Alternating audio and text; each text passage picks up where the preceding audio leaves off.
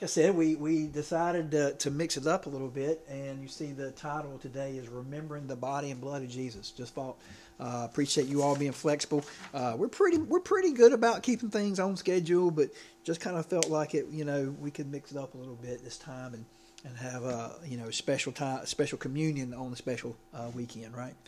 And so at sunrise of Sunday morning, December 7th, 1941, 350 Japanese warplanes flew through a mountain pass over the island of Oahu and rained death and destruction on Pearl Harbor. 8 battleships and 10 smaller warships were sunk or put out of commission. 200 American planes were destroyed, and 3,581 servicemen were killed or wounded.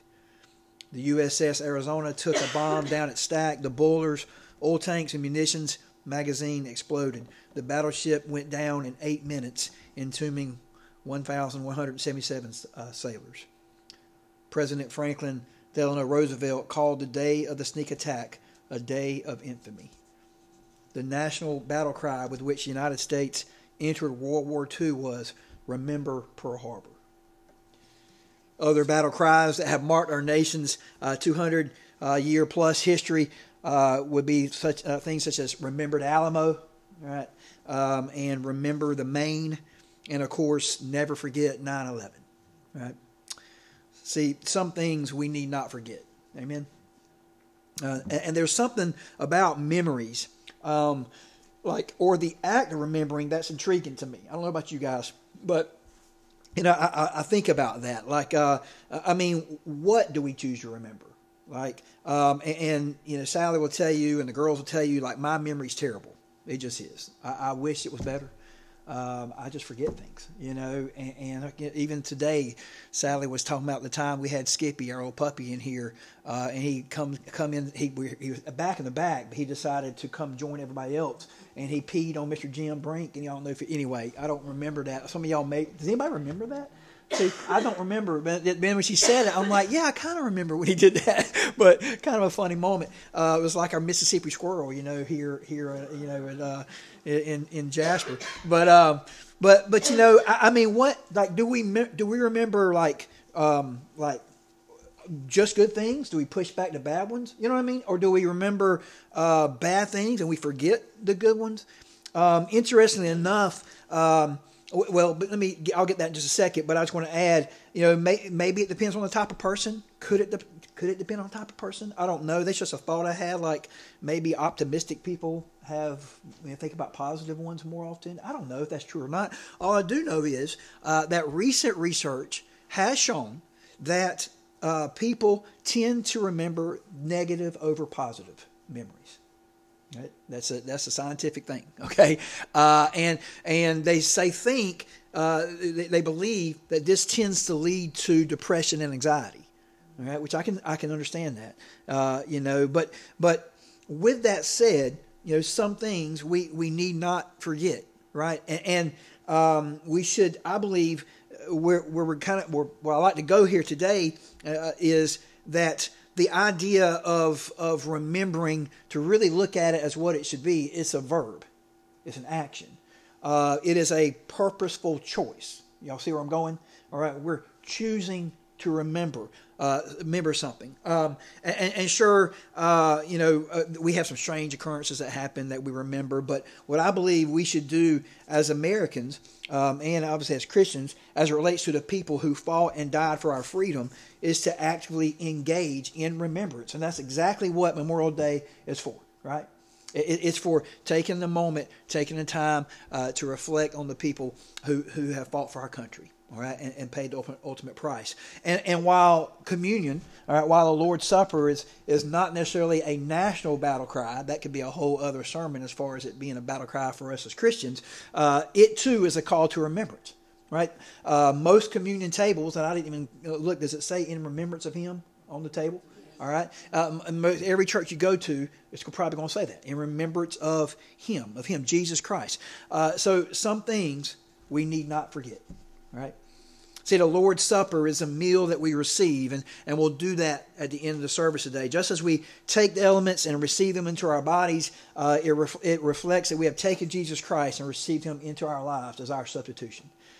But the Lord's Supper is more than a meal. It's a memorial. So when we share in the bread and the cup, we have not only the responsibility of receiving, but also remembering. And that's a whole other sermon as well that we can get to, as there's some warnings about how you go, when you take the communion. All right. And so as we celebrate Memorial Day this weekend, may we, in relation and connection to Memorial Day, remember Jesus Christ, amen, today and every day. And so as followers of Christ, we should remember the body and the blood of Christ. Very simple message today. And I'm going to credit a few people, especially Thomas Nelson, here in a moment. But let's go ahead and get into it. So there's a theologian named Arthur Pink. And in his study of Genesis, he says that Genesis chapter 3, verse 21, he claims is the first gospel sermon. All right, so let me share that with you, and you're probably going to be like, "What, Brother Badger?" All right, but stay with me. There's a point. All right, stay with me. So Genesis 3:21, all right, says this: the Lord God made clothing from skins for the man and his wife, and he clothed them. Strange, huh? Wait, Patrick, you're saying that is the first gospel message in the Bible? Yes. Yeah, I agree with Arthur Pink. See, Adam and Eve had sinned earlier in the same chapter. I remember I read it earlier today. Okay, I'm not going to read the whole thing again. All right, but they made the choice to eat the fruit. Okay, Eve gave it to Adam. He ate as well, and then they realized. All right, verse 7. Then the eyes of both of them were opened.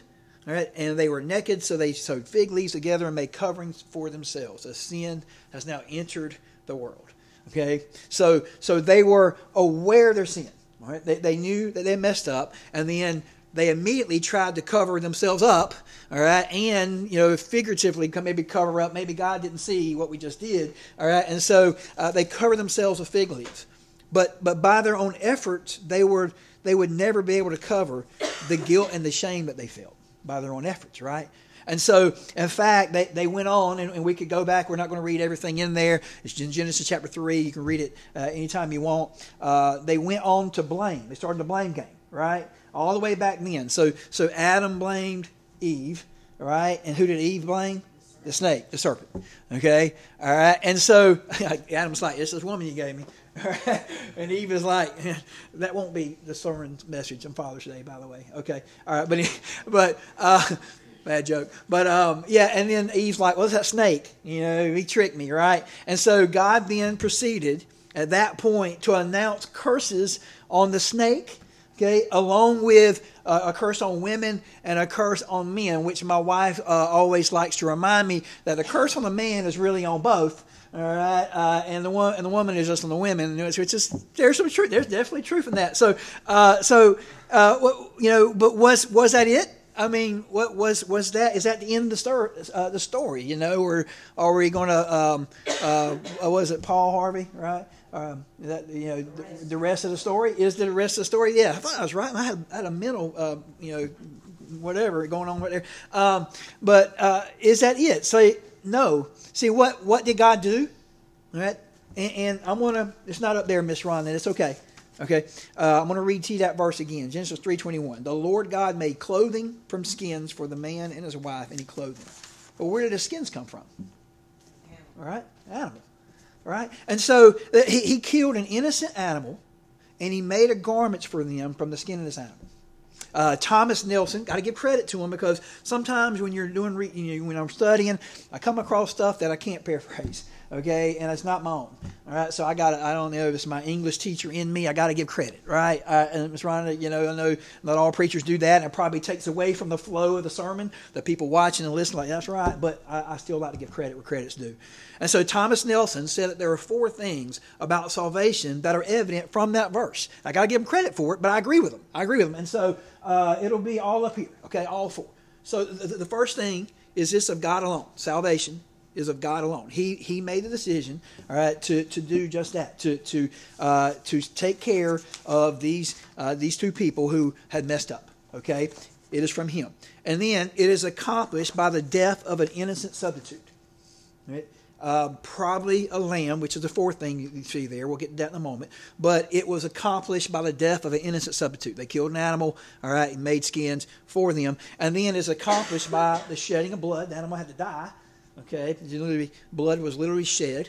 And then the last one, it is accomplished by the slaying of a spotless lamb. I think you could argue that could go with the second and third points, but I want to take that one and kind of go with it.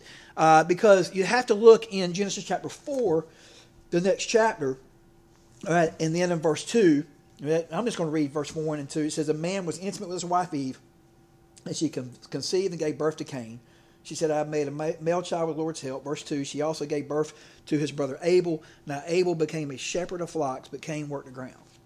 So you could argue there was already sheep there. Okay, and so that's where that's coming from. That was implied in the next chapter. But I want to take, as we look at the body, all right, number 1, the body, and then number 2, the blood. So it's not 3 points today, just 2.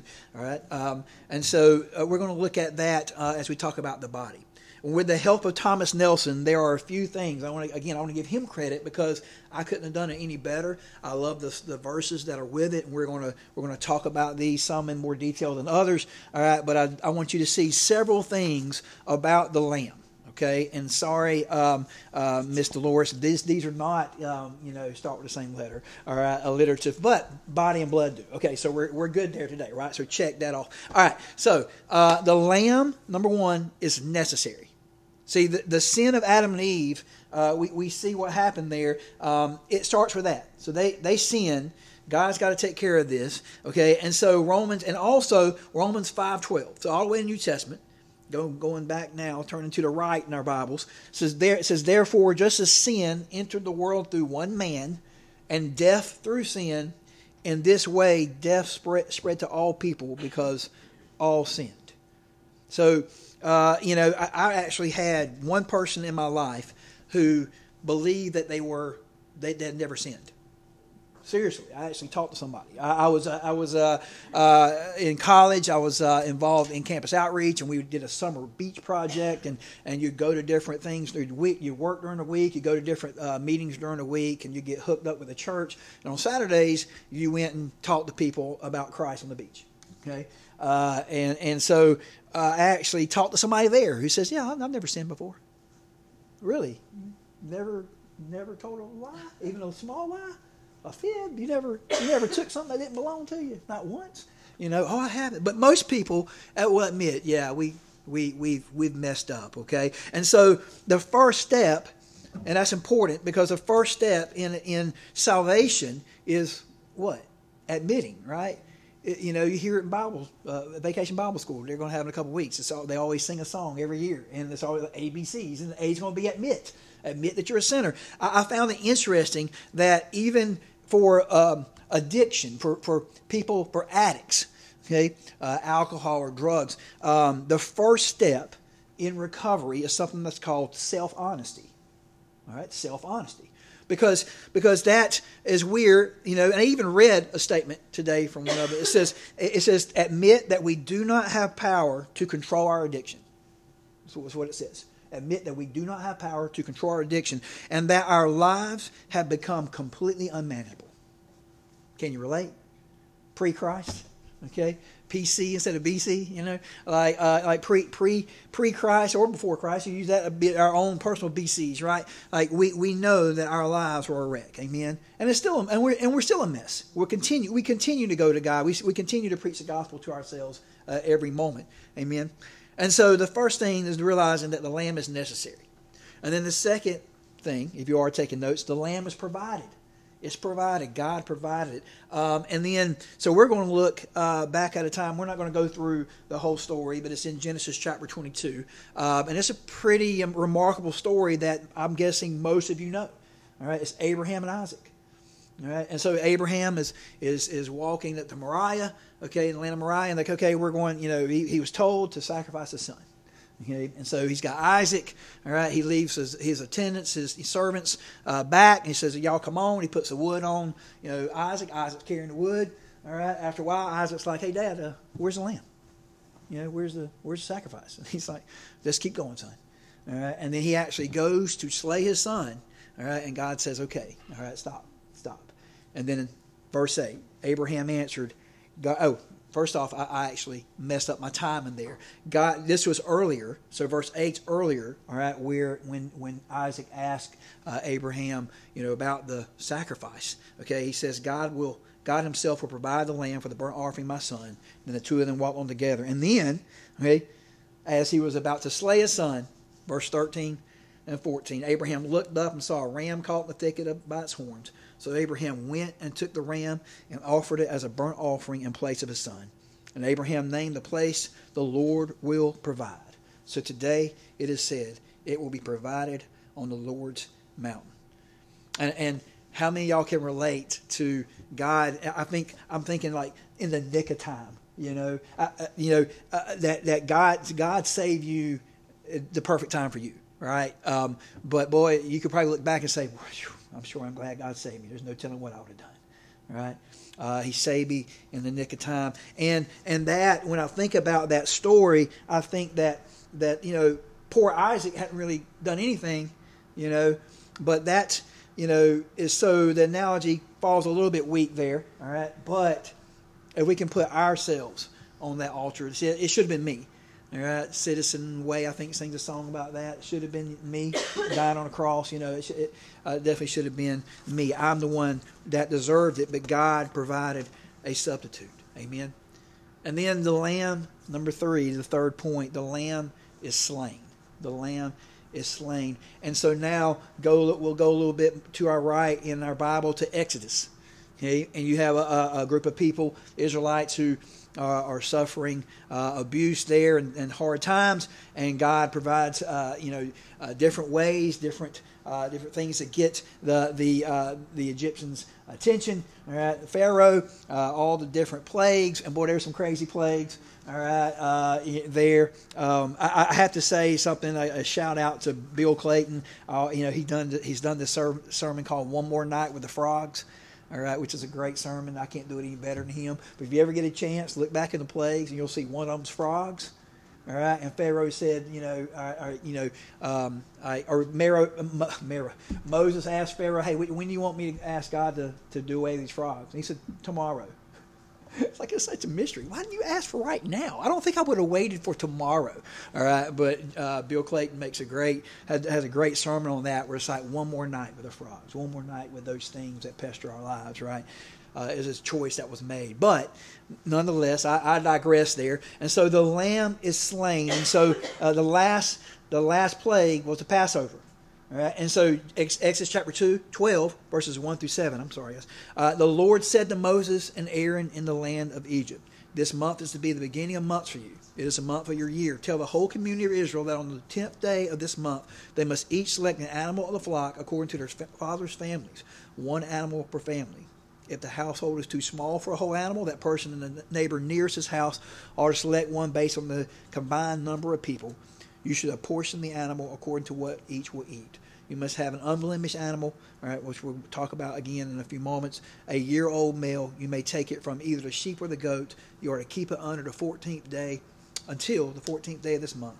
Then the whole assembly of the community of Israel will slaughter the animals at twilight.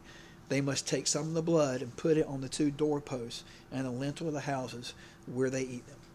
And then verse 13, "The blood on the houses where you are staying will be a distinguishing mark for you. When I see the blood, I will pass over you. No plague will be among you to destroy when I strike the land of Egypt." But if you didn't have the blood, all right, on there, then people were going to die. All right, and so I think what is the analogy? What's the connection to us there? Well, God saw fit to pass over us because a sinless lamb was slain. Jesus Christ, amen. All right, and I think about, I'm reading the book. I don't know if I told y'all last week. I'm reading the book right now. It takes me a little bit longer because I read slower than I should. But a book called Unbroken. All right, have anyone seen have you read that book, Unbroken? Okay, or seen the movie? Unbelievable. Okay, Louis Zamperini is the guy's name, and he was a track champion, and then he goes to war, and then he's on his plane gets shot down, and he's on the water for 47 days, and he survives. And then he's taken by the Japanese and put in these camps that were just awful. I don't know how else to say it. That the Japanese was a country that was very cruel and brutal. Right? At one point, I think it said they killed 250,000 civilians. One time, that was one of the numbers I remember. Right? They're just very brutal, just very brutal. And they talked about how, what I was reading yesterday, they talked about how this particular camp, towards the end of the war, Red Cross was sending food, but at so many of these camps, I know the ones that I read about with Louis Epperino, they weren't getting the food. The Japanese officers were keeping what they wanted. Okay? They were taking the good stuff. They weren't giving them anything. Okay, hardly. And they talked about this one guy who was really good at stealing things, but how he just said, you know what, I'll take care of that. Right? And he basically sacrificed himself. He knew he probably was going to get in trouble, and he went and stole rations and boxes of stuff. All right, which really belonged to him anyway, so it really wasn't stealing. But anyway, all right, but he went and grabbed it, and then he got caught. But then he escaped, and then he grabbed some more, hid it away, got caught. All right, but he put it in a place where it said basically, if you're hungry, if you need something, get it.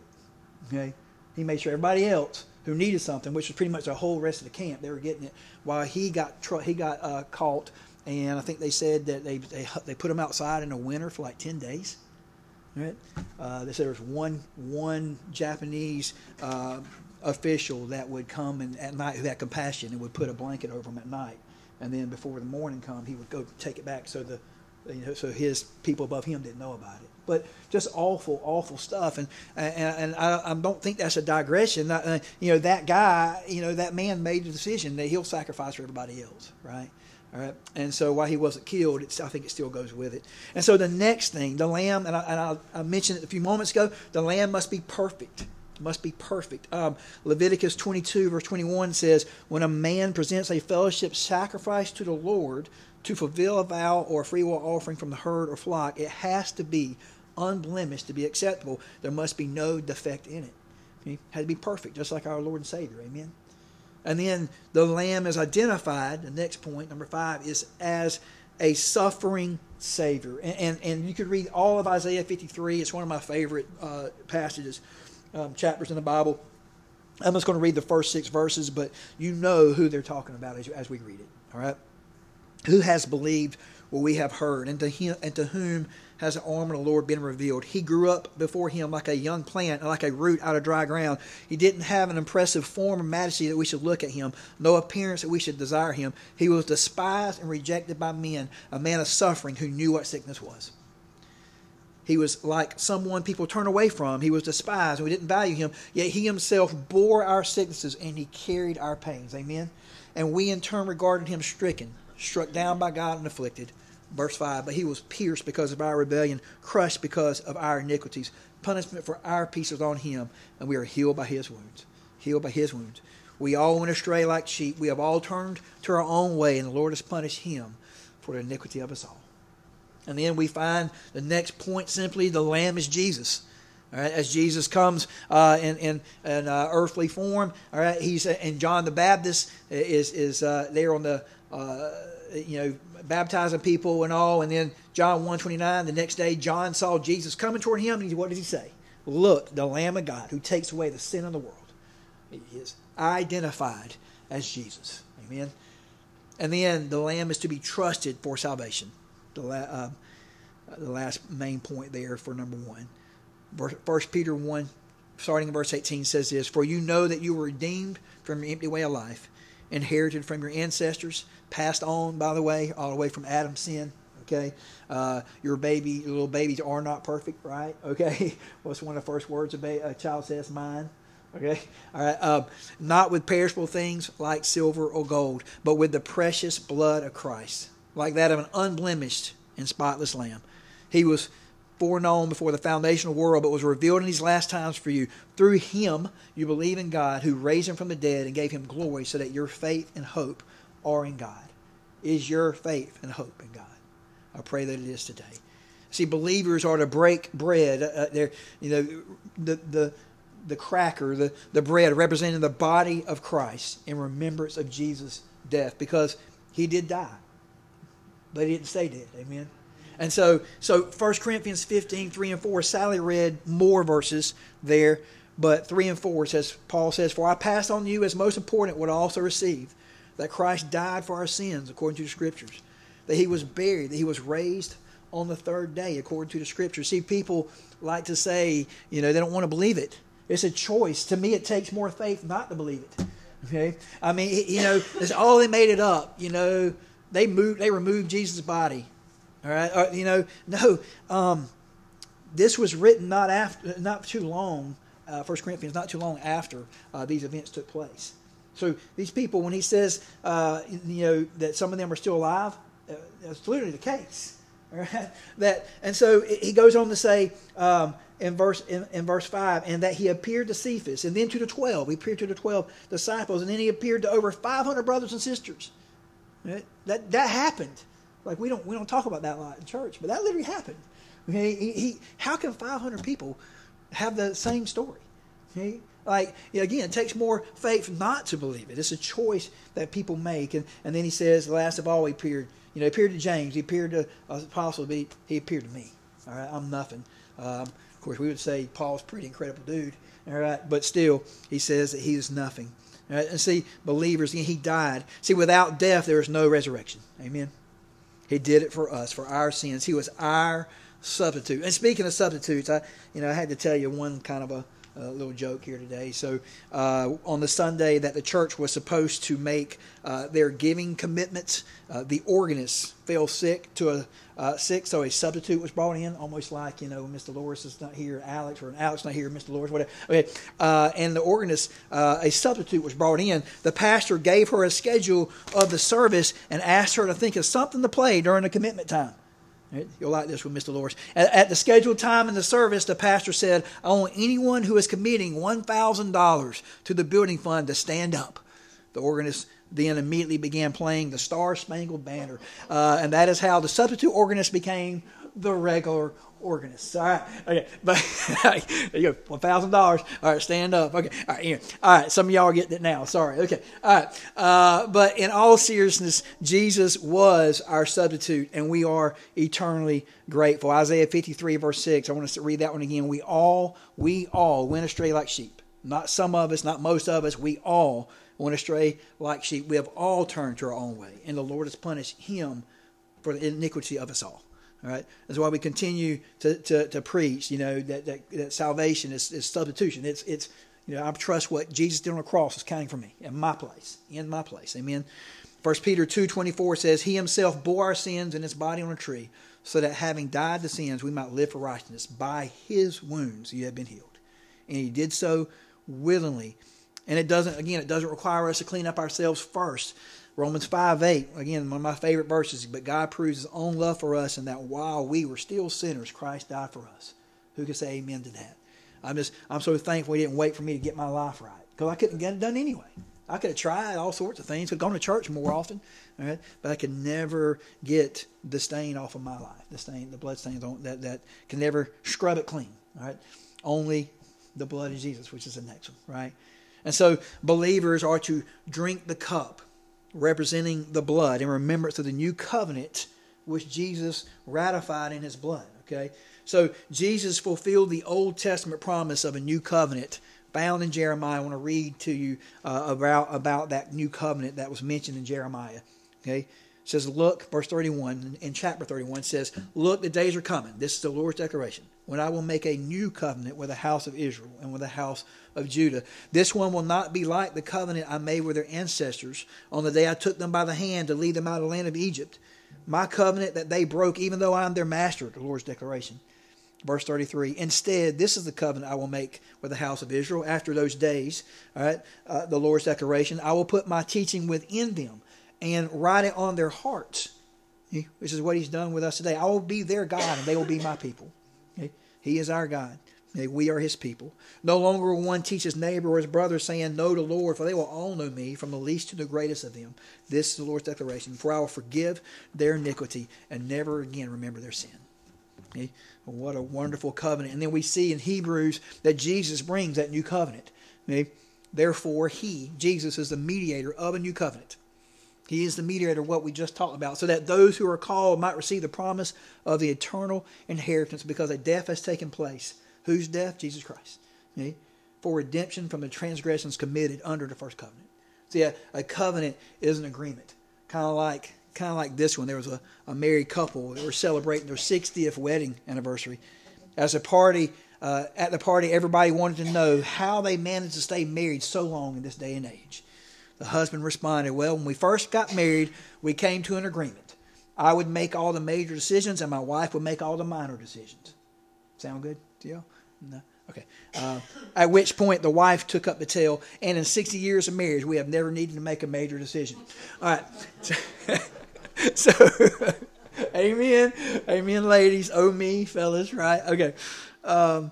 But on this idea, one thing about covenants were usually ratified by blood. During that time in the Old Testament time, and they're bringing their sacrifices, and we already talked about that earlier in today's message. We'll look in Exodus 24 verses 6 through 8. It says Moses took half the blood, and there was blood obviously involved, right?